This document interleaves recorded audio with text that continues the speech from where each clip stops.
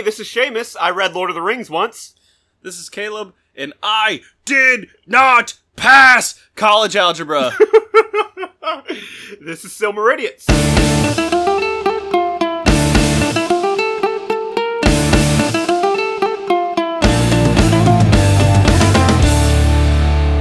Welcome back to Silmaridians. This is a blue-collar take on Tolkien. And, we're back, guys. We're back to a normal weekly schedule and everything. So, yeah, we'll see how long this lasts. It's true. Yeah. So I've been back for, I don't know, what, a week and a half, 2 weeks or something like that. Yeah. I've been doing a lot of stand-up. I did 3 shows last night. Right. And all 3 of the... Alright, so these are open mics. These are either open mics or just kind of like, not necessarily, but just like free, like come hang out shows kind of deal. Mm-hmm. 5-minute sets to 6-minute sets, nothing crazy. Right. So, like, a lot of people say that you don't bomb an open mic. You just go out and you try your stuff out. And if it works, it works. It doesn't, it doesn't. Mm-hmm. But it was just like a weird experience last night. So the first one I went to was at the Orlando Improv. They have an open mic on the side stage, like their side room over there, I guess you could say. Right. So that one, you could probably have been able to pick up my sense of humor throughout, of course, the various episodes. And it just wasn't connecting with anybody. And I was just doing a bad job of not delivering things. You know, it's always your fault. It's always your fault. Yeah, you always have off days. You can't. You don't blame the audience. Right. Regardless of what the audience was like, you can always think I could have made them do something. Mm-hmm. So I literally yelled out to the host "Hey, you're gonna have to clean up this one." And I opened too. That was the first one to go. Which happens, you know, if you open with someone who's my tone, then it's gonna be a little weird. Yeah. You're like, you've got to have, like, I realize I do better if the person who opens for me kind of sets the tone on like a, I don't know, not necessarily a dark tone, but has like that has still got that similar style, right? I guess, and it just and even if that happens, it may not work out, you know. Mm-hmm. So however the planets were supposed to align last night, they did not for that first open mic that I went to. So whatever was supposed to happen there, it didn't. Mm-hmm. Oh, the Bucks just scored. All right, Bucks are up 6-3. I'm assuming they're going to get that extra point. Nice. Good. Sorry. No, keep doing it. So the planets didn't align for me at the Improv. Mm-hmm. Back into it. So the planets stars didn't align for me at the Improv. So I was like, all right. So I left the Improv, go over to Bull and Bush Pub over in East Orlando or whatever. I don't know Orlando very well. They call it the Milk District. It's near downtown Orlando. So it's from the Improv, which on I drive. So it's a good 20, 25 minute drive. Right. Get over there. That place is always amazing. It's always fun. Crowd's always very like kind of. So even if it's not a big crowd, they're always usually into it. And a lot of the comedians were inside already too. Which some people don't like performing in front of other comics. I kind of do. I feel like they respond better to some of my stuff, which is good and bad, I guess. I don't know. But yeah, so it was a lot of comics were inside, and it was hit or miss, but I had a few really good laughs. It was but I still wasn't really... I was like, I didn't kill it. I wanted to kill it right after that terrible bomb. Right. And I just didn't. And once again, you don't bomb open mics, but it just still felt like it, you know? And it's really bad, too, because the guy that went on after me, I was like, man, I hope this guy doesn't do well either. Not at Bull and Bush, but at the Improv. Right. And it's always a bad feeling to have, but you're just like, you kind of want that satisfaction of knowing it's not just in your mind, like, ooh, maybe it really is the crowd, not my terrible writing or lack thereof. So I get in the car and drive down from there to Daytona for the last show, and which is just another open mic over in Daytona. And of course, the people that run the show are great. The place is great, but the crowd is just a bunch of people that are just... So the bar's kind of like you walk in one door, and the bar's kind of U-shaped. It comes back to the other side. Yeah. On the other side of that U-shaped bar is the stage, and then there's like an open area where people are supposed to be sitting.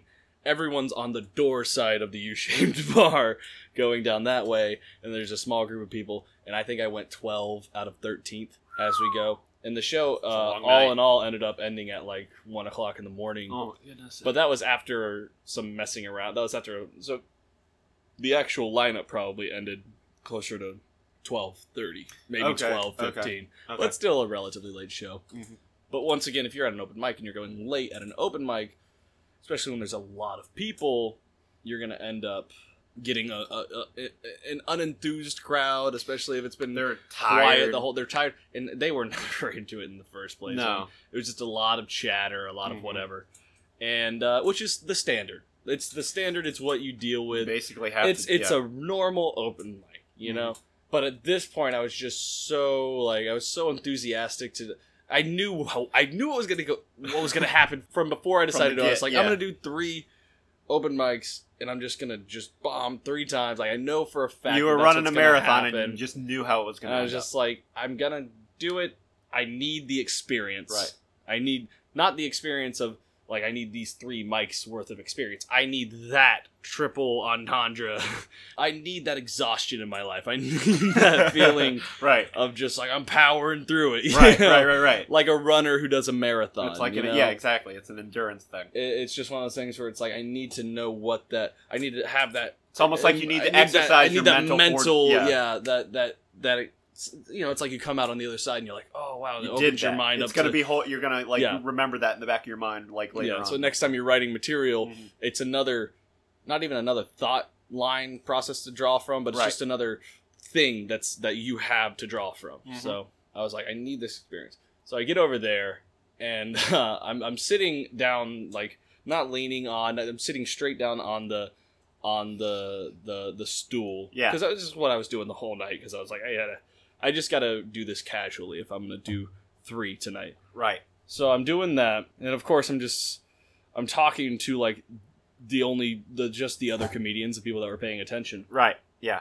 and a few other people that were there you could tell that they were regulars to that show. You know, like Okay, so they knew a came couple there of for the other- comedy, pretty much. Yeah, they came there for the comedy, but they came there because they know the host or they know some of the people that were there. Right. Like they're like it's a weirder scene than the Orlando scene because it's not weirder but more unique, I guess, because it's like, and I guess Orlando has this as well because I've seen this at Bull and Bush a couple of times. But it's people who aren't really comedians or comics that go to the shows regularly. Yeah. Like a following, you know what I mean? Just a following And of yeah. the comics scene, pretty Yeah. much. And these people were just like friends of or whoever Friends of comics, of comics and friends stuff of like comics, that, and pretty they end much, up becoming like a part of the scene itself. yeah. Mhm. And of course, this is my first time in Daytona, so I don't really know that, so it's kind of weird. I don't know who's who. Yeah. So I'm just up there, and then eventually you start just kind of laughing at yourself. You know, you say a punchline, you just laugh at it, like whatever. And I hate it was so like some people. I was watching America's Got Talent video Yeah. with Preacher Lawson, and he's the Orlando comedian who went. Yeah. He ended up leaving to go to LA, I think, right before I got into the comedy scene. But he was doing his thing, and he had it on YouTube, of course, on America's Got Talent. And I was like, ooh, you know what? My day's going really well. I really want to read these comments. You know, because I was like, oh, yeah, that was really good. Go Orlando. Yeah. And then so I started reading the comments, and someone was just like, oh, I hate when comedians laugh at their own jokes. And I'm just like, all right, like one of the greatest comics of all time, one of the people that I admire most as far as like famous comedians go is like Yeah. Dave Chappelle. Mhm. You see Dave Chappelle, he almost He uses always his chuckles at his own- laughing yeah. at his own joke as a rim shot. Like you see him drop the microphone, Yeah, and it's they'll like- hit it against his leg. Mhm. That's like his cue, like you guys laugh now, but it's also just his normal reaction of just like that. Like if it's funny, it's funny, you know. And it Yeah. comes from, and a lot of times what people don't realize is like you're either really, when you're on stage, you're either really thinking about what you just said, like did I really just say that? Yeah. Or you're just like, oh wow, I just thought of this. So you're, you know, if it can't make you laugh as the person who's writing it or saying it, why would you say it or write it? Because then True. it's not funny. True. You've got to at least have that thought, and even if it's not like a laugh out loud, it's got to Yeah. at least have that like that back of your head LOL that you get when you see like a funny meme. You Yeah, know? exactly. Just like, heh. Yeah, pretty much. Yeah. So when you're on stage and you have that energy and stuff like that, you just kind of, it happens. So anyways, I start kind of laughing at my own jokes, and then I point out the fact that I'm laughing at my own jokes by saying, "Ooh, look at this guy laughing at his own jokes," going way too into it. Yeah. And then all of a sudden, like in my brain, I'm like Matthew McConaughey at Interstellar, but it's like the open mic version, and I'm just like, just so far meta that I don't know what's real. And like, am I saying these things because they're not funny? Because it's funny because I'm supposed to be funny? Oh no! I'm just like, oh no, you're down the rabbit hole, dude. Dude, I was. Oh. It's like watching YouTube on a Saturday afternoon, Oh, like just no. too far gone. Yep. And I just start laughing hysterically to the point where I go to say my next setup, and I just am still laughing and can't for a good like 30 seconds, which is like an eternity on stage. Yeah. I'm just laughing hysterically. Oh my god. And then I've got like a few of the other guys that are in the back, that the comics that I know, and they one just or know two exactly of them what's are going just on. dying laughing.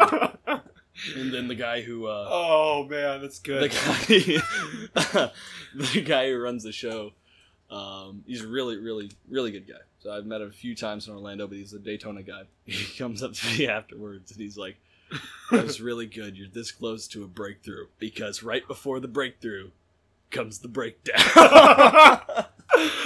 Oh man! And I was You like, knew right I where was you were like, at, I didn't didn't know what that was, but I guess you just put a label on it. Oh, so that's what that is. Oh, wow, all right. It's like when you have a panic attack. Yeah. And you're Did you just realize like, after the fact? Oh, that was what a panic attack is. So, it was just like a real, like, it wasn't a breakdown. I didn't think it was. No. It was just me realizing, but I just, apparently you're not supposed to do that on stage. Getting lost in your own thought process and trapped in your frontal cortex is apparently frowned upon in the comedy community. And I didn't know what to do. And I just laughed hysterically for 30 seconds on stage. And then we ended up doing like a comedian, like doubles. Yeah. Yeah. So we just ended up going up there, and we had fun with that. We just got up there, we just talked and exchanged stories and kind of stuff like that. That must have been nice. Yeah. It was nice. It was a lower casual level, Yeah. and I was just like, once again, just sitting on the stool, like, man, you know, like, I'm too cool for this, like sitting in the back of class in high school, like I always used to do. Yeah. But it's like I act like I'm too cool for it, but I was actually a straight A student, and the exact same thing is going on with comedy. I'm like, I'm too cool for this. Somebody laugh at me. I just. Anyways, this is Silmer Idiots. I'm so sorry. That's what's been good. That was happened to me last night, so I had to share. Yeah. So yeah, that's what's been going on with Caleb's life. Mine hasn't been nearly as interesting. I've been playing video games lately. Like I said before last week, I've been playing different video games like Destiny 2. I've been looking up different video games. But what I've really been looking forward to is, kind of keeping it in the vein of Silmer Idiots. Yes. Yes. Yes, exactly. Yes. Is Shadow of War. So yeah, that's again, because I played, you and I think when we both first got an Xbox One, we played Shadow of Mordor. I think that was probably the first game I played. First game I played on Xbox One was Rise. Right, oh yeah, that's right. And a lot of flack on Rise. Right. I loved Rise. Yeah, Like, I'm not a big time, like, I loved the cinematic part of it. I like video games for just like that. Yeah, it's a little bit of that challenge and you get there. Yeah. But what's the reward for it? Right. And in Rise, it's like, I just chopped this guy's jaw. So yeah, I'm a fan. And, yes, absolutely. But Shadow of War. Yeah. Holy crap, Shadow of War, man. I'm not a gamer. Like I play Madden with friends. Mm-hmm. I played Grand Theft Auto 5. Right. Only the story mode. Yeah. Because the online is just awful. I don't care. I don't care what your I don't care what your defense of GTA 5 online is. It's terrible. It's full of the scum of the earth. Yeah, it's like awful. I would rather live in the actual San Andreas than play GTA 5 online from Winter Haven, Florida. That's how I feel about GTA 5 online. Wow, dude. Oh man, yeah. I'm not a big fan of online gaming either. I No. usually play games just for the story, for the immersion, and things like that. I play things like Fallout, Dark Souls. I play for the story and the lore aspect of it as well. And I don't know. I think there's been a lot of kind of disconnect from like graphics or an underestimation of graphics in video games. Like you see a lot of these return to like 8-bit games and side scrollers, and I'm okay with that to a certain extent. But I was like, I want things to look awesome when I play them. I do love awesome looking games. Yeah, I absolutely do. Fallout 4 was another game that I have actually played to completion, to my extent of completion. I'm not gonna. Story. I finished the story, and you can keep on. And I've done as many of the backstories as I feel like doing. Yeah. You had fun with it. Yes, I enjoyed the game. Yeah. Losers, like, why don't you just enjoy something for once in your life instead of just having to nitpick and like, I wonder if I could dissect this video game. Dude, like, just do it, man. Like, just have fun with it. I'm not a big fan of like YouTube channels that just like make a living out of, or make a thing out of just being negative about games. Yeah, I understand being objective, but just exclusively being negative. Yeah, who are you helping? Here's my thing with most games now, though. So I think most storyline games are probably good as long as they got good writing and they got, like, I've never played Witcher and stuff like that, but I've seen how they are. Like, I have a little bit of that ADD, so if I lose interest in your game throughout the playing portion of it, I'm probably either going to trudge through to the end of it just to see the end of it because your story's good enough for me to finish it. Yeah. Or I'm just going to say, nah. Mm-hmm.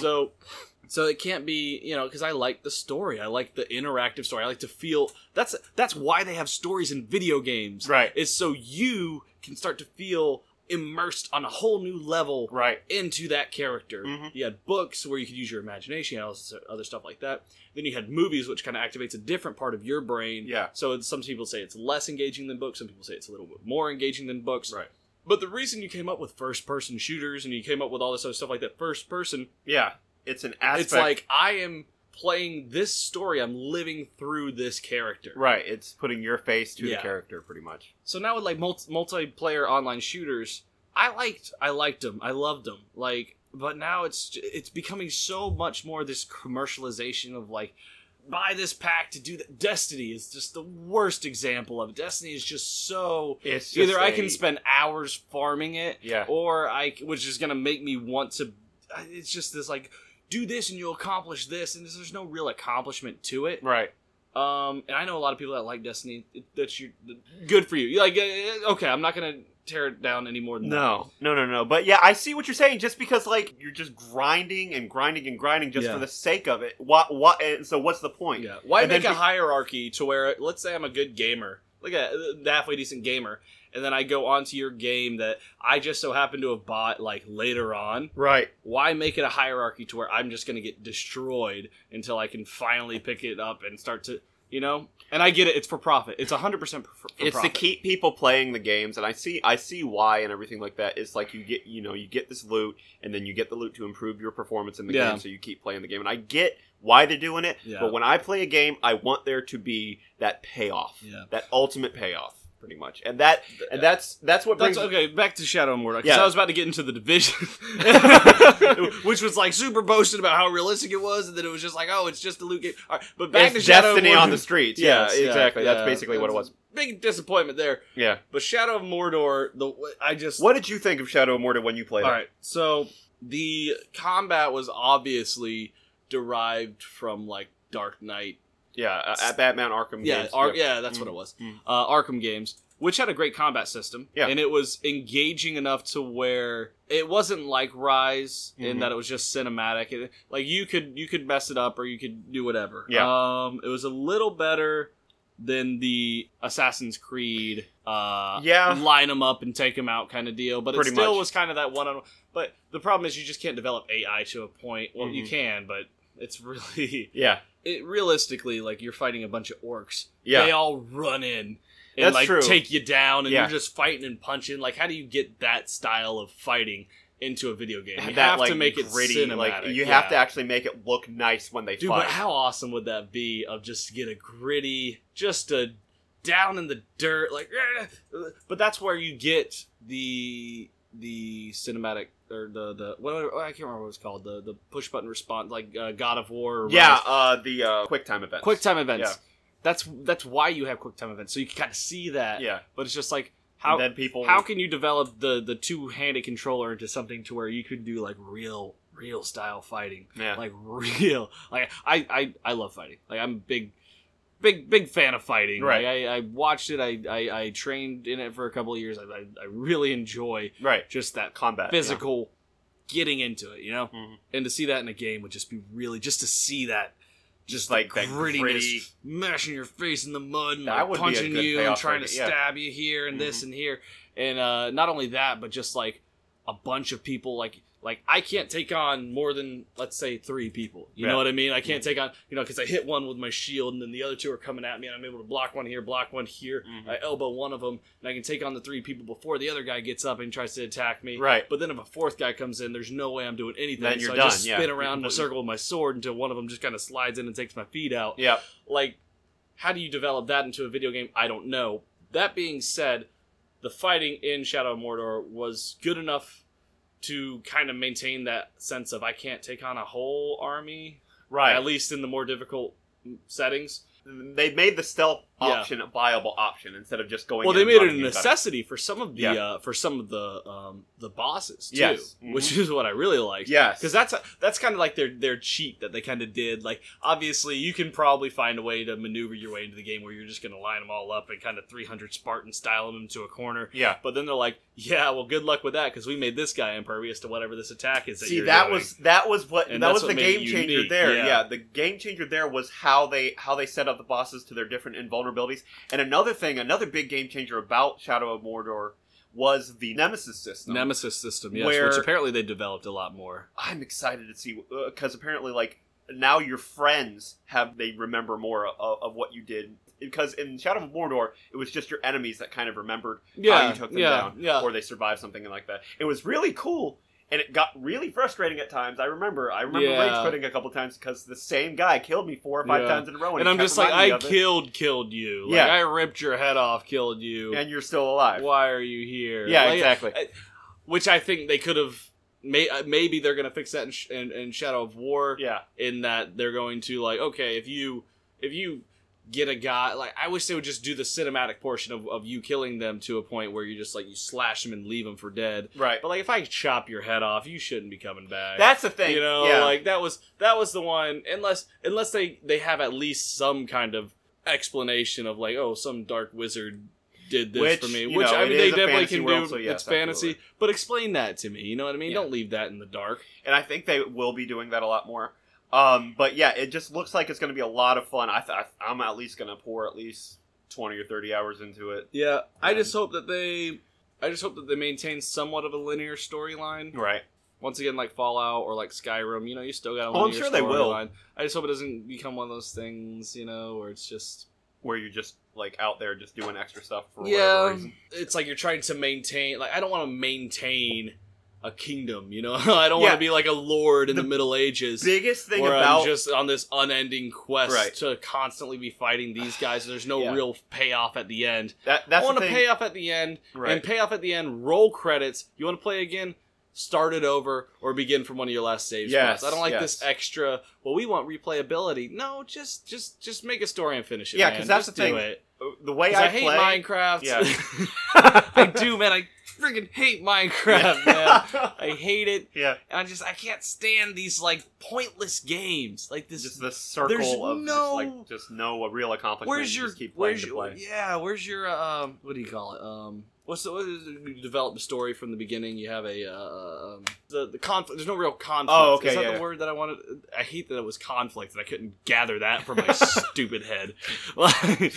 Well, what's that really hard word? Something about Desert Storm. That was a video game, by the way. That was actually pretty solid. Yeah. But there's no conflict or anything like that. You're just... There is, but it's like, how do I figure it's just too free reign. Basically what it is and you know what I want to do? It takes you out of it. Yeah, it takes you out of it, but it also is like they're trying to make these games that are like, this is like playing real life, but in a video game. Like, why would you do that? Well, why don't I just play real life? Like, the whole purpose of video games is to not be real life, at least in my mind. Dude, this is like tinfoil hat kind of thing, but it's like I know where I've you're going never with been this, yeah. against GTA and all this other stuff like that. But does that, if not those games, because I'm not trying to say games are responsible for this, and I get that there's the anti-gun argument and stuff like that. I understand that. I think there are certain people that shouldn't be getting guns that are getting guns and all other stuff like that. Right. I don't want to get into it too much because the whole thing that just happened, whatever. Right. But is that ideology of just like, I want to remove the limits from life and then just live it, really what's causing these things to happen? Like I said, I get a lot of very, like, I'm not pro Second Amendment, I'm pro natural rights. I want a gun, I'm gonna get a gun. I just don't care what the government says. I don't care. Yeah. I don't need a piece of paper to tell me what my rights are. That being said, if we are going to have a government and we are going to count on them to protect us from something, then I do think that they're like, oh wow, this is obviously these people have access to these things, so we need to do something to at least try to correct the issue, Right. instead of just picking a side and yelling about it, and then going back to doing nothing, and then picking a side and yelling about it, and going back to doing nothing. Mm-hmm. So do something. All right. Anyways, so that being said, I do want to deal with the mental aspect of it, the mental health aspect of it. Is this idea of just trying to... This is way off the rails, but I'm sorry. Is this idea of trying to live this unfiltered lifestyle really one of the factors? One of the many, but one of the factors that's leading to... Like, we really shouldn't be entertaining not these ideas, Yeah. even in a virtual sense. Yeah. I see what you're saying. And like, I get it. GTA is GTA. Yeah. GTA as a game is good. Mm-hmm. As a storyline game. Right. As Because, a game, yeah, you're a criminal and yeah, you're doing this, but why are you stealing these cars? Why are you shooting these cops? Why are you doing all this stuff? To reach the final goal. And you understand that in the game, I'm a criminal and I'm doing these things. Right. You have the context. But you go either to online or you go either into the side story of GTA and it's just like, well, I'm just going to be a whatever. It's like wish fulfillment almost. Wish fulfillment. Yeah. And it's like this, we're fetishizing this just... Like I said, the anarchy. Woo! Yeah, do it. Yeah. But like the idea to me of like anarchy is like I just want to live a normal life without someone telling me what to do. Right. That being said, if I harm somebody for either just the sake of my pleasure or for the sake of gaining something from them, There should be consequences. there should be consequences. There should definitely be consequences, and that's you why can't live we in a have... consequence-free environment. Yeah. And that's what a lot. And I see what you're saying, and that's what this like. Yeah, a lot and of I the don't think online video games- games... Before anyone rails on me, Yeah. I think video games are a reflection of what people want as a whole. I don't think that they're causing this thing. I think, is that mindset what's really... It's almost like a has something mirror. developed into Yeah. our minds to cause us to think that way, or why are we becoming so, obsessed with this idea of So you think it's a doing symptom, whatever not we a cause. want? Yeah, I think it's a symptom, or who knows? Let's get conspiracy theorists about it. Maybe it's the system trying to cause anarchy, so then they can crack down on us and take away our guns. Like, maybe it's that. It I might don't know be. what it Yeah. is. You don't know. Like, I see these things. Like, all right. So there's the two arguments to the side of the Las Vegas shooting, right? Like, obviously, and when The they get into the tragic thing that conspiracies, happened. when they get into the conspiracies about it, people are like, "Oh, great! Here come these conspiracy theorists," and then other people are like, "Yeah, but we can't trust the media because we did this and this and this and this." And my response is, "I wasn't there. I don't know. I was not there. That's the thing. No one can know for sure." All of the information we have been given is like Yeah. second and third hand. Like, And then I get that there were people that were there, but if people that were there come out about it and they start saying that maybe, hey, what's going to happen? They're immediately. One group is immediately going to say, who already believed this way in the first place. Right. One group is immediately going to say, look, see, they said it, they were there. And the other group's going to be like, yeah, they're just whatever, So Yeah. I don't even know where I'm going with this. I'm saying video games need to have. All right, I get that this is super traditionalist of me, and that's really hypocritical. we still. But give me a goal to work toward, man. Yes, and that's that's the what thing. Shadow of Mordor does. Yes, exactly. The ultimate goal in Shadow of Mordor, and we're back, and I'm actually impressed on how we got back on Shadow of Mordor after all that. But I can do that. Okay. I'm good at the callbacks, man, that's what it is. segues yep. and callbacks and comedy talk. Yeah.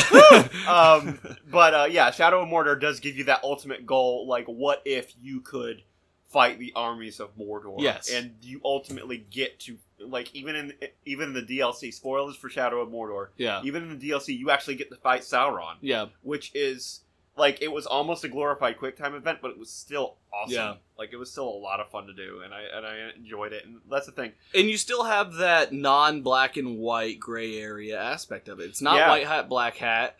Yeah, you're fighting Sauron, but you're doing it for selfish reasons to a certain extent. Like, even in Shadow of War, you can see how he's kind of like kingdom building, and it's like really cool. So I like that. So it's a little and against the grain as far as the traditionalist thing goes. But even in Shadow of Mordor and now in Shadow of War, you're seeing that it's got kind of those selfish reasonings behind it, Right. which is good because selfishness, as terrible as it is, and is really what draws those stories back into reality. Of course, yeah. Because very few people do anything selflessly. You know, very, very few people do anything selflessly. That gives you a goal, man. It just gives you a goal. And it's got a structured story, and it takes you and puts you into that story. Now the story's the first part, obviously. The second part is how well can we envelop you in the story? Basically, the gameplay. The gameplay is like, all right, I don't want it to be beyond realistic, but I also don't want it to be hyper realistic. So find that good balance of they balance stylistic and gritty pretty well, I think, in that game. And like I said, yes, the combat is reminiscent of the Arkham games, but that was a good combat style. And if you told me, no, that was a compliment to that. Yeah, for sure. For sure. If you told me a couple years before Shadow of Mordor came out, what if there was an Arkham game set in Lord of the Rings? Yeah. I would have lost my mind. Yeah. I absolutely want that. I would have wanted that. I don't know how it would have happened, but that's how it happened. What I really like, too, is how it really digs you into the character of what a ranger is. Right. Ranger in a Tolkien Talk Ranger. You know what I mean? Like, which is something, honestly, I'll have to dig into further as far as, like, what that really means. Right. I'm sure they talk about it in various writings. Because really all I know about what rangers are is like, oh, that's what Aragorn was. Or Strider, Yeah. But, yeah. And I'm sure that I'm missing something, and I know everyone's going to, if you guys ever comment on anything. If we ever get into, like, a D&D episode, we'll go into, like, the different classes. Okay, so is that, like, is Ranger an implied thing, or is it really covered in Tolkien-esque, like, things? The Dunedain are rangers. Okay, yeah. I just the fact that it kind of delves into what it's like to be a ranger, what they do, their style of fighting, their style of just warfare, basically, So, like I said, I'm not. That's one of the things within the Tolkien universe that I kind of need to get more well versed on. Right, exactly. But I do like that it gives you that idea, because when you think about that's how he knows this stuff. Right. That's why you see him like going onto the ground and like sensing where the battle led with Merry and Pippin and things like that, and where they went into Fangorn and stuff. And it's interesting to see his background and the background of the Dunedain and things like that. And it gives you more depth. I think Shadow of Mordor gives you more depth not only into that character. Yeah. What is the ranger's name? I can't remember his name. It's Talion. That's right. Yeah, and like he's apparently like a ranger on the walls.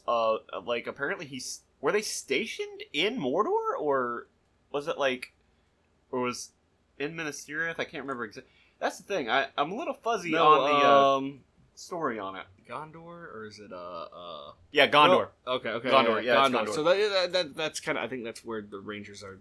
Yeah. I'm just trying to think of the city and everything, but.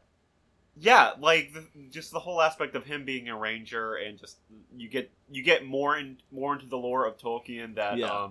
That's another thing. Another reason why I enjoyed the game so much is like this untold lore. Yeah. You get to talk about, like, you get to meet Celebrimbor, who is mentioned in the books as the maker of the ring, and apparently, dude, like again, another spoiler for Shadow of Mordor. Shadow of Mordor, you end up making a second One Ring. Yeah. And that's going to be the source of Shadow of War or Shadow of Mordor? Well, at the end of Shadow of Mordor. Yes. Yeah, that's right. At the end of Shadow of Mordor. Dude, I played it so long ago. Yeah, that game came out like years ago, and I can't...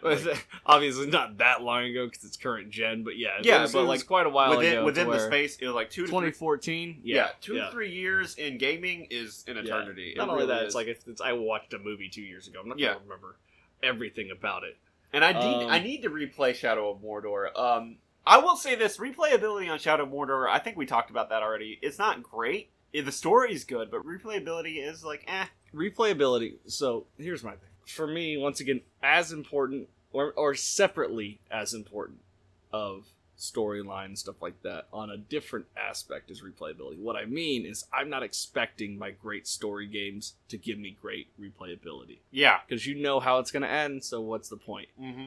But dude, my favorite game of all time, and I think it's the greatest game ever made, is Galaga. Galaga is so good. I love it. I love Galaga. Why do you love Galaga? I will push some nerd out of the way so I can play Galaga for 3 hours and then leave.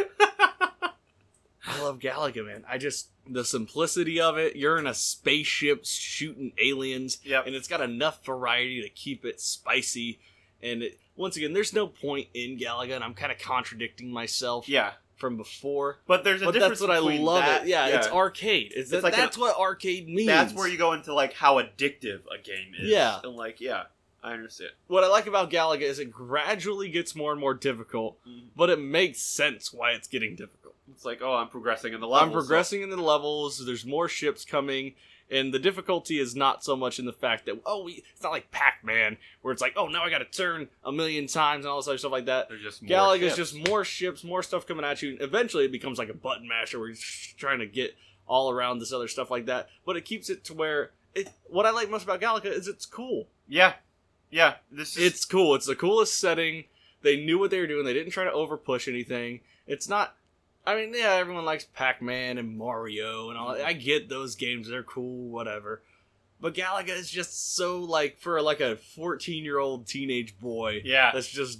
Which is what I think video games at that time. At that time, where they were really that was the target demographic for sure, especially in the 80s. And I think that's what we all are at heart, including everybody in the world is a 14-year-old teenage boy at heart. Just dumb and full of energy and... Or just chemicals. A terrible person. Yeah, just a mean, bad person. No, no, and it's just Galaga's like a book.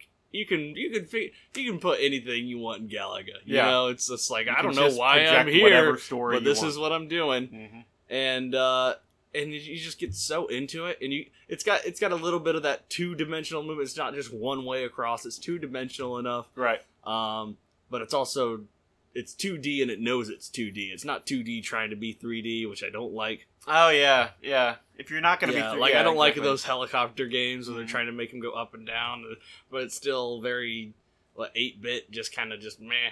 Yeah, it's back when they were trying to do 2D without exactly... Or trying to do 3D without exactly knowing what they were doing. I see what you're saying. Yeah, that gets Galaga knew what it was doing. That's my thing. Mm-hmm. And then I'm not trying to put down Mario. Obviously, it's putting down Mario is like trying to put down soccer. Like, obviously, enough people like it for a reason. Yeah. But I just think there's something way cooler about being in a spaceship blowing up aliens. Yeah. Like, you're the spaceship. You're the aliens. Like, that's like a human spaceship. Yeah. They're the bad aliens. And it's like, I don't care if we're on the wrong side of this conflict. America. Like, we're going to take them down. They might have oil on that planet. I don't know. We're going to go get it. Like... Anyways. Go humans. Go humans. Us. Beat the aliens. Go team. And they make the aliens mean enough looking. Yeah. I don't know. I don't always like the polarized, like good versus evil, all that other stuff like that. I like a little bit of complexity in my, like I'm a big Deadpool fan as far as like comic books go, and right? All that stuff like that, or even Guardians of the Galaxy. Just because when you like they kind of got that little edge to them. Yeah. But every once in a while, it's Galaga, man, shoot some aliens. Galaga's just it's so it was in an age of games where you're a pizza? I don't know what Pac-Man is. Eating pellets and Ghost, or you're a guy that's at a bar serving root beer and you're trying to catch all the glasses coming down back your way. And it's like, you can play those You games. can play, you can try to be all unique and stuff, but every once in a while you just need to shoot some aliens. Mm-hmm, Yeah. Mm-hmm. And it was just so... So that's what replayability is to you. That's what replayability is to me. Yeah. And that's why I like, and I get people are going to hate on me, because I like Galaga, Right. and I'm a fan of Madden. I don't like playing Madden like weak story mode or online. I like me and another human person in the room. Yeah, you and don't we're want to play sitting against in somebody there. you don't know. I think that's Yeah. another thing about playing, like, that kind of takes away from it with online gaming, is you're playing against people you don't Mhm, know. mhm. And that's not fun. I want to already have a rapport with somebody I'm playing with. See, first-person shooters are taking advantage of the fact that that's the only reason we have online gaming.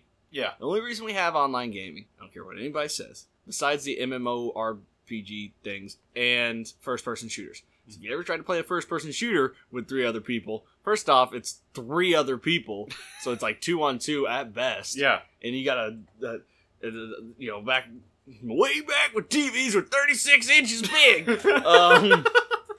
You're trying to split that screen up amongst people, Mhm. and it's just more difficult. So online gaming was like, look, man, you want to play shoot 'em up, we're gonna play shoot 'em up. But then first person shooter got all this this content that you have to purchase to have, and Yeah. then you just had this hierarchy system to where that's when the whole idea of like noobs came out, and so, and of course what they did was they're like, ooh, we have a hierarchy system, so we're going to even expand that even more and get rid of the middle class.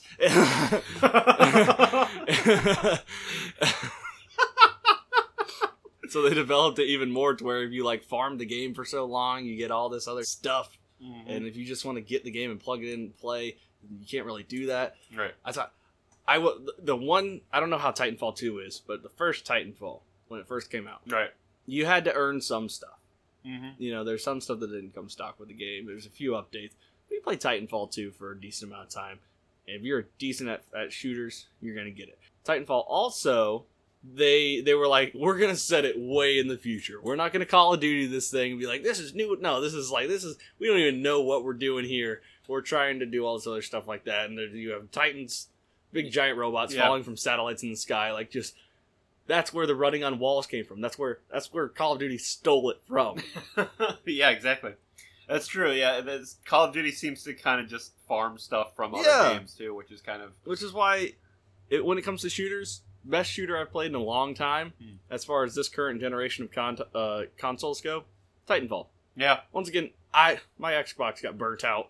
Like there was a lightning storm and the tower got knocked out and the little surge box thing got knocked out, so I haven't gotten it fixed because I've been busy doing all kinds of other stuff. Right.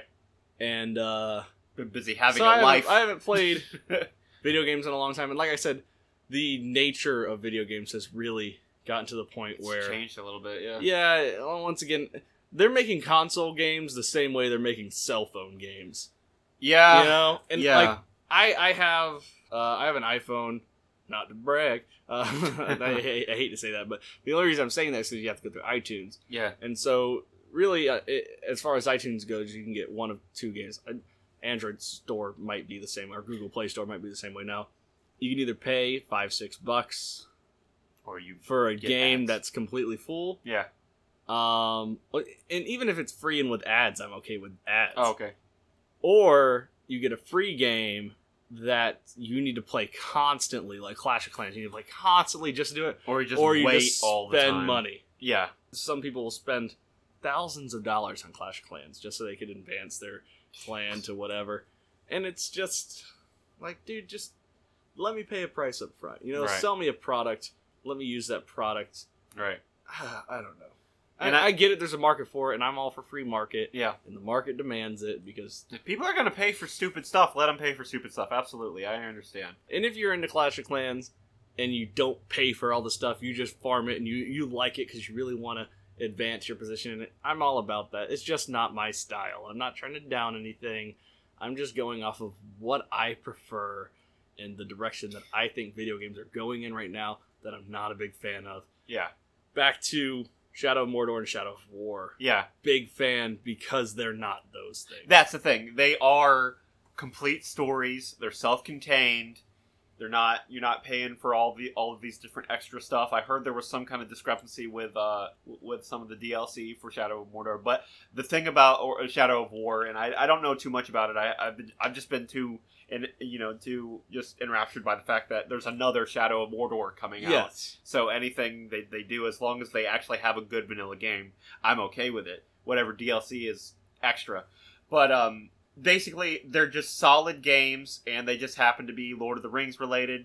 And you get more Lord of the Rings, which I'm always okay with. Mm-hmm, I mean, that's kind of why we do this thing, and it's just like you get to play as a Lord of the Rings character. How fun is that? The actual PlayStation 2 Lord of the Rings. You remember those, man? The Two Towers one was probably I thought was the best one. It was good. The Two Towers one was really good, and you could play as Legolas with the bow and arrow. Yeah, you did the multi-shot just the awesome bow and multi-shot stuff, and you get to play as Gimli and Aragorn.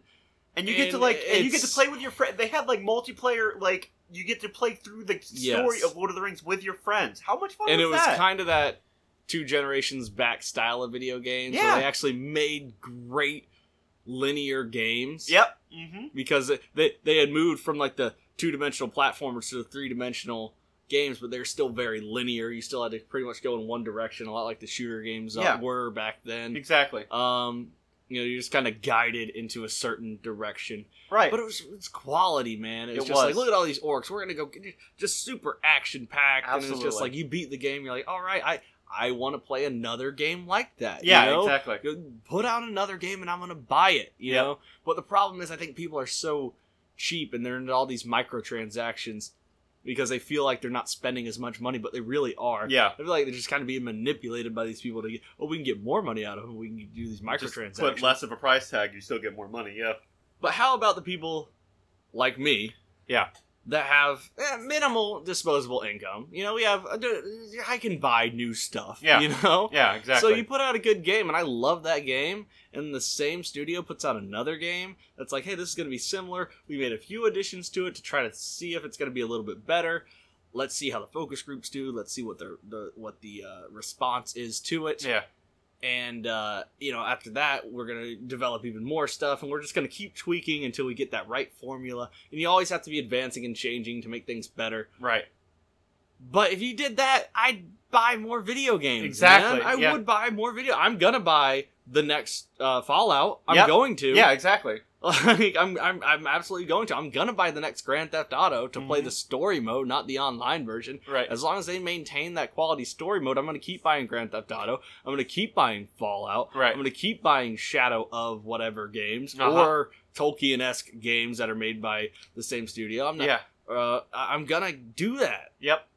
But if you keep putting out this garbage, what's happening for me, and it's happening, I feel, for a lot of gamers. Absolutely. It's cutting us off, or we're not. It's alienating a whole generation of gamers that are just want to love video games but can't anymore. I'm starting to feel like the older generation. The older generation, yeah. And it's frustrating because I feel that it shouldn't be happening. Every generation gets alienated further and further on down the line. I get that. Yeah. And it's just I'm starting to notice more that things are marketed to young, impressionable kids. That's what they are. Yeah. It just things aren't marketed to intelligent people. It's weird. There's a market for it, but you kind of got to dig into it. Yeah, and then everyone starts to think that you're pretentious for it. Exactly. I like mainstream stuff. I do. I love Game of Thrones. Yeah. I love Tolkien, which I think is relatively mainstream. Fairly. To an extent, enough people know about it. Enough people know about at least the Lord of the Rings and Hobbit movies to know who J.R.R. Tolkien is. Uh-huh. And I like those things. Keep putting it out. Keep making quality stuff. Even the Hobbit movies. As long as you keep making mainstream stuff good, it's fine. Yeah. Even the Hobbit movies, they milked it a little bit.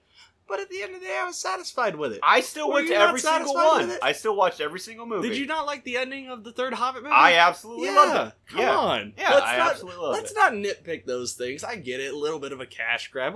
But what's your cash grab for me as an individual? I get, they're making way more money. Oh, yeah, but how much more are they taking from you as an individual? They're not, yeah. If you let's say you waited for them to come out on digital download and you rent it just so you can watch it the one time. That's all you want to do. Uh-huh.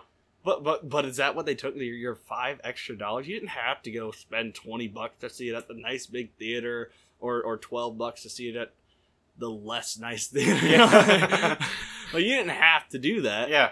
Or maybe you felt like you had to, but still, once again, what are they taking? An extra $12 to $20 from you? Yeah. I get that there's a little bit of a cash grab, and they kind of push the boundaries on it a little bit, and people.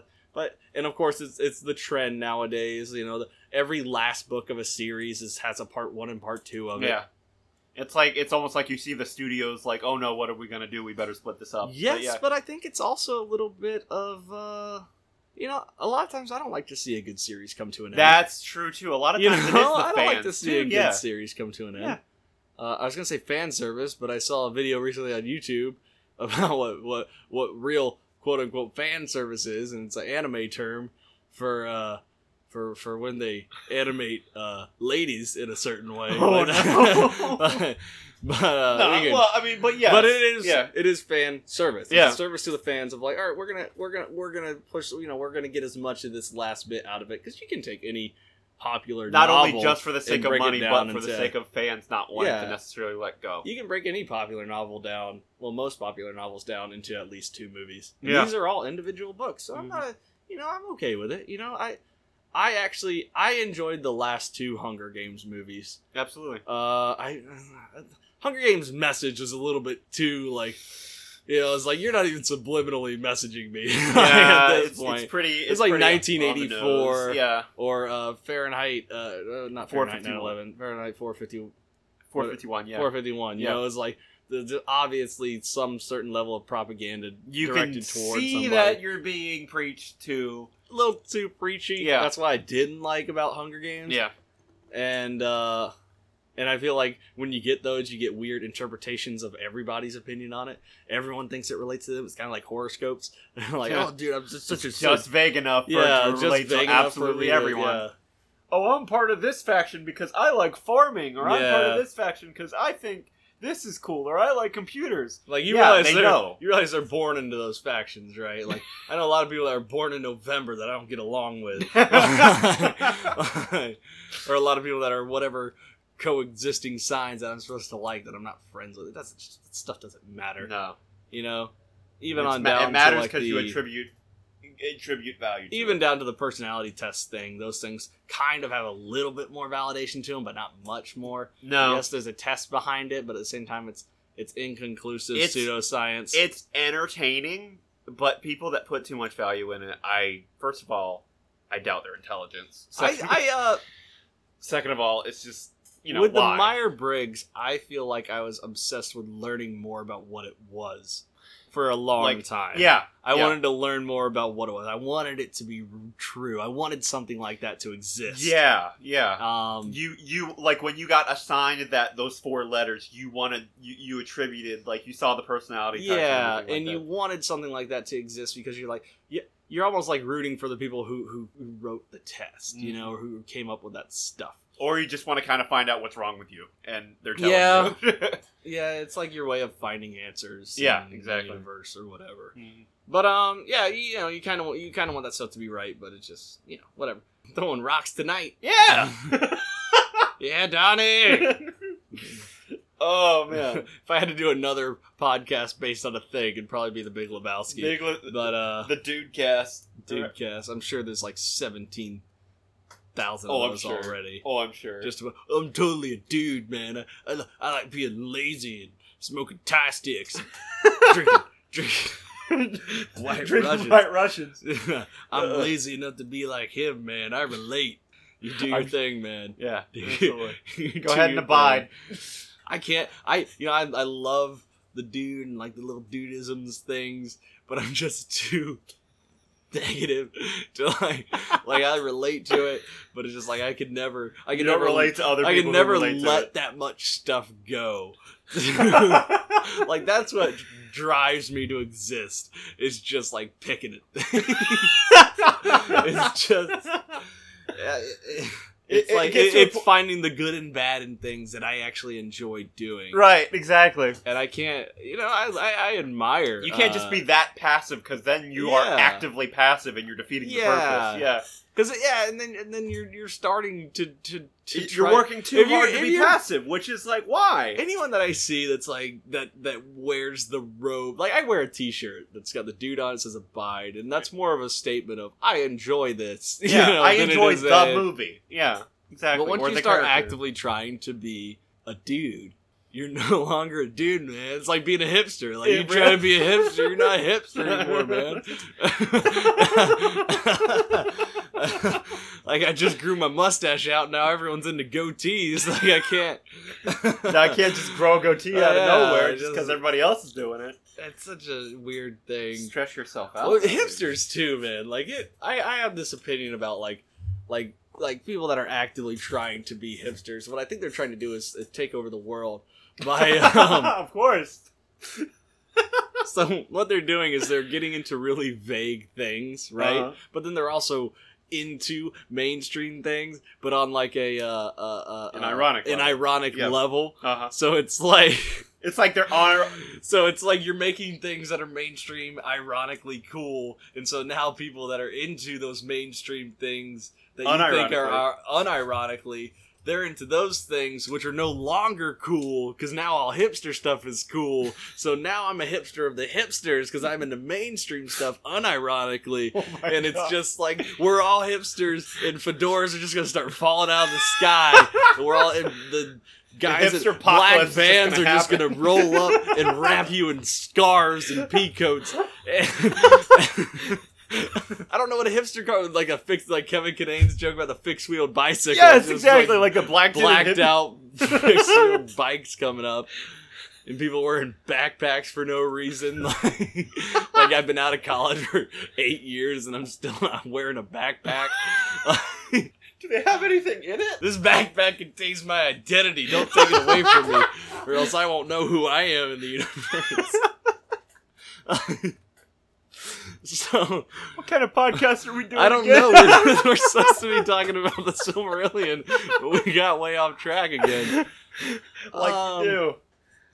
Oh man. Goodness. Just to justify the existence of this podcast, let's go ahead and talk about something Tolkien related. Alright, let's talk about elves, man. Elves are the next part in the Silmarillion that we're going to go. Dwarves and elves. The creation of these creatures. But, let's talk about elves. Yeah, right. Let's talk about elves just for a while. So I'm just gonna be going off the Wikipedia page because that's what I do. Right. Kind of the Spark Notes Silmarillion type thing. All right. So we see elves in a lot of these. Yeah, we see all these trolls, elves, dwarves, and stuff like that. Mm-hmm. So if it's in what we associate with modern Western fantasy, mm-hmm. probably digs its roots somewhere into. Germanic folklore, Nordic folklore, Anglo-Saxon folklore, or Celtic folklore. Okay. Northern European folklore. Okay. And we're going to see what the association was with elves, where they originally kind of came from. And this is all going to be based off of Wikipedia, but I'm just doing the work for you. Let's just... all right. So, the elves were originally from Germanic folklore. Okay. Pre-medieval... Roman times. Okay. The thing is with a lot of that folklore, that it was a lot of it was passed down word of mouth. Mm-hmm. So you have a lot of things that are just which kind of makes it a little bit less accurate to what the original intention was, but it also makes it a little more accurate to like the cultural development. You know what it truly is, because these things obviously don't exist. Right. From what let's go with that. You know. Right. Not to squash any kind of belief system that anyone has. No. Not that I'm offending a lot of elf believers, but I mean, obviously there's people that are modern pagans and stuff like that. But so basically, what these things are, they're ideas that were passed down throughout northern European folklore, essentially. Okay. So let's just go with what Wikipedia has to say about it, because that feels like a pretty honest. Probably got a source good, for elves, at least. Answer for it. Yeah. Germanic mythology, folklore. They were also in Old English, and Norse mythology. Uh-huh. Different musical texts, prayers, ballads, and folk tales. All right, so they're just kind of a folktale for a lot of things. In Old Norse mythology, they seem to be. This is according to what I'm reading here. Kind of counted among the pagan gods, kind of within that realm of itself. We also see things like giants and dwarves, but we're going to get into that stuff later. Yeah. Counted amongst the pagan gods. They go into medieval German texts where they seem more consistently monstrous and harmful. So elves were more like sinister in that. Within the aspect. Medieval times, what we got to remember what medieval meant was after the fall of Rome, and then after what's his name, Charlemagne. Charlemagne. Okay. Constantine, but then eventually going to Charlemagne, who Right. established the essentially Christian Northern Europe. So now So these he wanted- elves during that time they start to get associated with bad things. Because they were pagan. Because they were pagan, they were associated with that culture, so they wanted to create this. They wanted to put a negative face on negative that face non. on it, yeah. On that aspect of it. Yeah. Interesting. It says that elves were prominently associated with sexual threats, seducing people, and causing them harm. Really? For example, a number of early modern ballads, once again, post-pagan, Right. early Christian. We're talking about Dark Ages, pretty much. Yeah, at this Dark point. Age. Yeah. So basically, when the Roman Church, under the influence of Charlemagne and all these other conquerors, used Christianity almost as a weapon. Catholic or whatever you want to associate it with, the idea of the Roman Church as a tool of uniting all these tribes under one universal belief system into gathering all these people. And so what they did was they would basically alienate them from their old beliefs by creating these ideas of these negative connotations of these pagan beliefs that they used to. Yeah. And a lot of what the early Christians had that was an advantage on the old Germanic pagans was writing. Okay. So that was your proof. Right. You know what I mean? They actually had so stuff you could written easily down as opposed argue to, like- something written down as opposed to something that was passed down in your family for generations. Only because, especially back then, how many generations of your family were really alive at a certain time? Mm-hmm. And then people that didn't really convert over, they just killed. But they would just keep putting the negative connotations to keep in line the people that they had conquered. Okay. And this isn't saying anything about any religious group No. necessarily. But This it's is just about how- the people who used that to conquer other It's people. not saying anything about religion, but about the people who used religion Yes. wrongly. Yeah. Yeah. The Elizabethan Mm-hmm. Queen Elizabeth Right. era, elves became they kind of got romanticized within culture, and they started to become more of like what we see of this folklore. Right. These old stories that people would start to, that's when they finally united and they could start writing things down, and they could write their folklore down. They could write these stories down. So stuff that had still remained over from the old times, they could write these stories down. They kind of got a little more innocent because, religion had become such a way of life for these people that you could still have the folklore in there, and it wasn't going to, so they kind of, I don't really know the whole context of it, but you could see them more associated into folklore, and thus becoming the variations of what we see as elves today. Okay.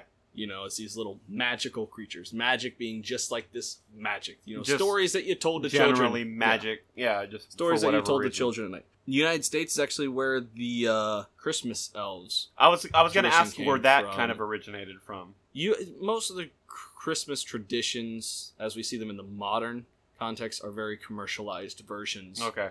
of things that were in cultures all over the world, Uh-huh. and they kind of got commercialized and chiseled down to what we wanted to be the American tradition. Of course, the American tradition is to get people to buy stuff. So America. so we kind of see the commercialization of like the Christmas elves and Santa Claus and all this other stuff like that. Uh-huh. But anyways, that's kind of like the what we see as the general origin of the elves. And it actually talks about here, elves entered the 20th century high fantasy genre in the wake of works published by authors such as J.R.R. Tolkien, for which see Elf Middle-earth. And I'm going to click on that link. But, That'll probably get you like a lot of the stuff in the Silmarillion then. yeah, it actually talks about the Silmarillion right here. Yeah. The history of the elves is described more fully in the Silmarillion, which is, I think we're going to get into the history of the elves. Yeah. I think before we get into the history of the elves, we're going to do another...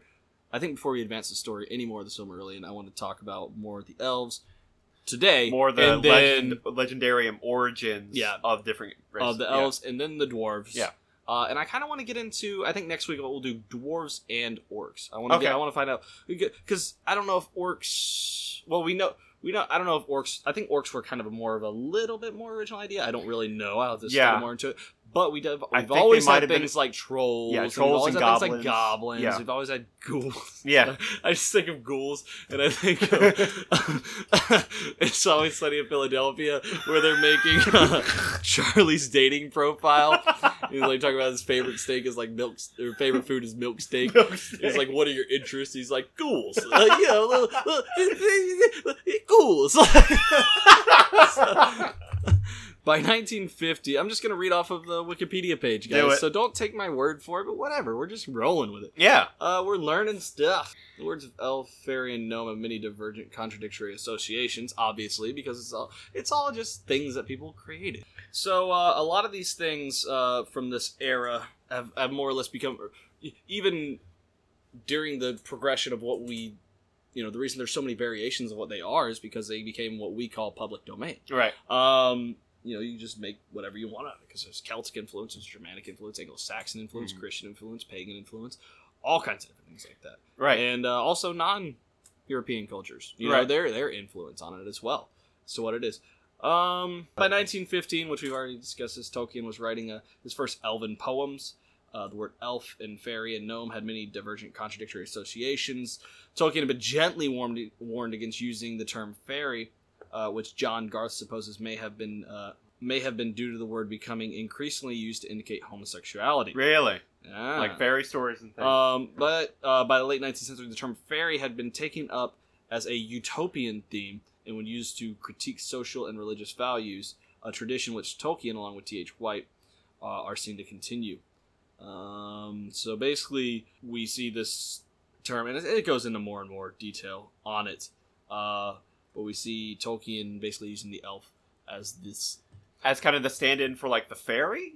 I guess, but kind of just he's making his own thing of it, and we see him using a lot of the different influences to create his own elvish society. Okay. And what I like about Tolkien's writings and the high fantasy in general is there's always that question of it, like, is he writing stuff about like prehistory?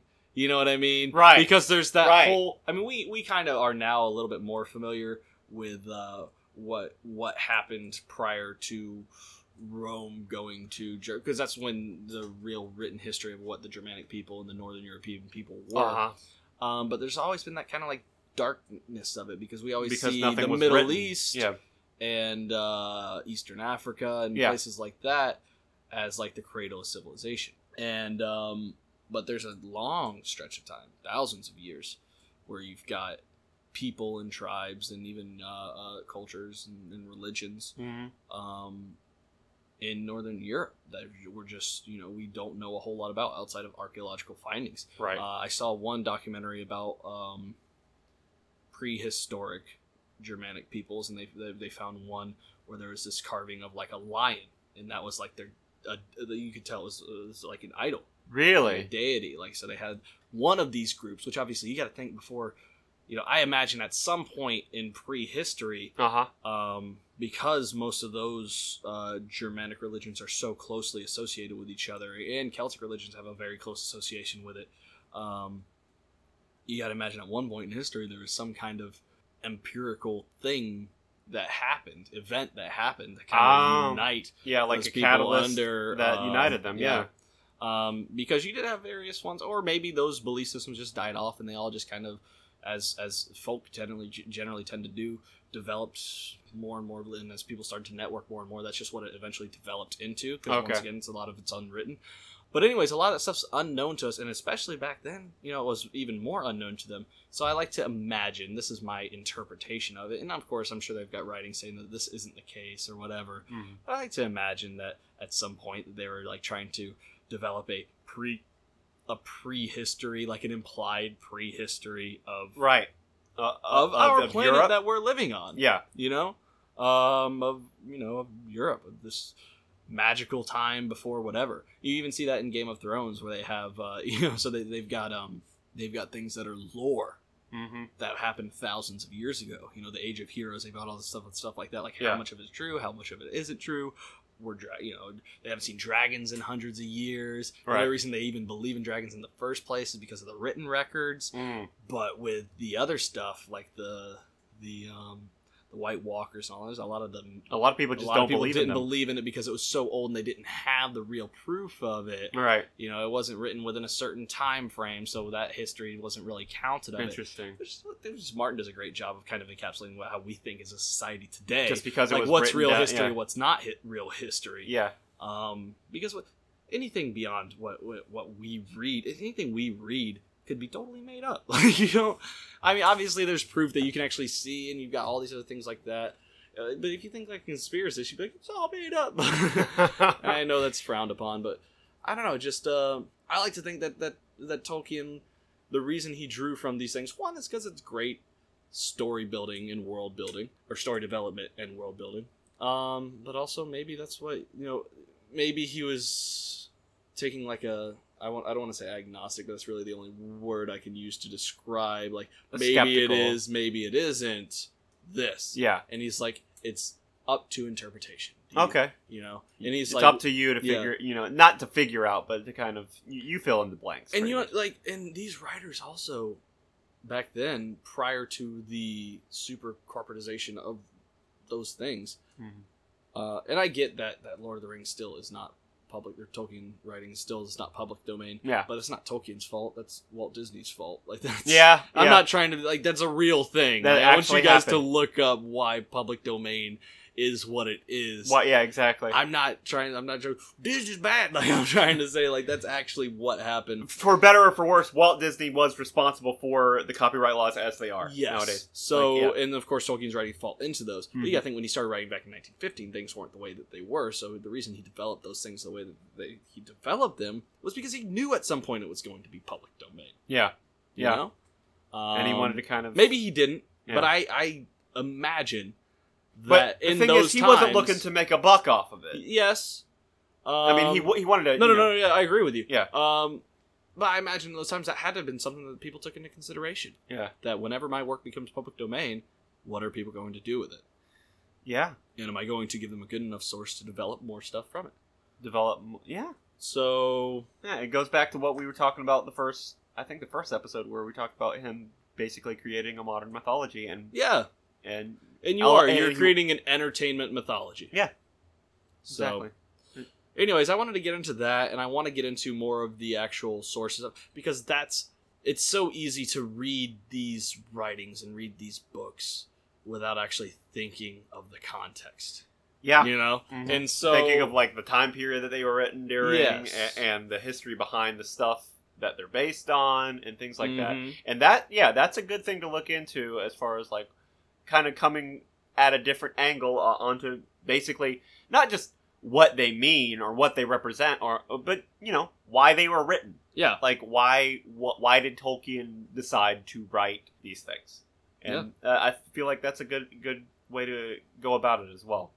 I agree. Yeah, man. So yeah, guys. I hope you guys enjoy it. I'd like to keep this one. As long as we can. Oh yeah. Absolutely. And we'll keep it. These longer form podcasts. Put out a lot of content because we may not have a huge following, but for the few of you who do listen to it, I hope that this is good. And I know we do a lot of these fan announcement things because we're still just trying to figure out what we're supposed to be talking about it. But we appreciate you. And this is also where we would normally be doing like sponsors. Yeah. But we don't have those. So you get all our attention for now. You get all of our attention. We love you until people start giving us money. America! Yeah. Right. Yeah, exactly. Well, yeah, guys, so that'll wrap it up for episode 5. We're at episode 5, man. Wow. Where are we on iTunes, by the way? Still waiting for... Still waiting for a reply as of today, which is Thursday. Still waiting for a reply. That means someone down at old Steve Jobs graveyards listening to our stuff. Oh, man. Just like... That poor person. They got his frozen head, and they just plug it in there, and he just waits for him to nod or shake. Thumbs up, thumbs down. We'll see if we get that thumbs up. Yeah. It's a Facebook thumbs up or thumbs down. that's like hologrammed onto the dome, the Futurama style dome where Steve Jobs' head is, and he's just like, don't trust the banks. Jobs controls the media. Jobs controls the media. Oh my! You know what we haven't had in a while? A good potatoes reference. Potatoes. Yeah, You're right. We have not had a good potatoes reference. I don't know if that's a good thing or a bad thing. I feel like we should make some rabbit potato stew. Oh man! But that would involve, like, I don't know how to get rabbit other than going out and shooting one. and all I have is a 308, and that's not conducive. It's gonna blow away that's a rabbit. not conducive We're not gonna have any rabbit to making eat. rabbit stew. I may have to dig the old 22 bolt action out of the closet somewhere, murder myself a bunny, and chop up some potatoes. Boom! There you go. We done did it. Oh man. So yeah, guys. Once again, I'm Seamus. I'm Caleb. And yeah, that's Summer Idiots.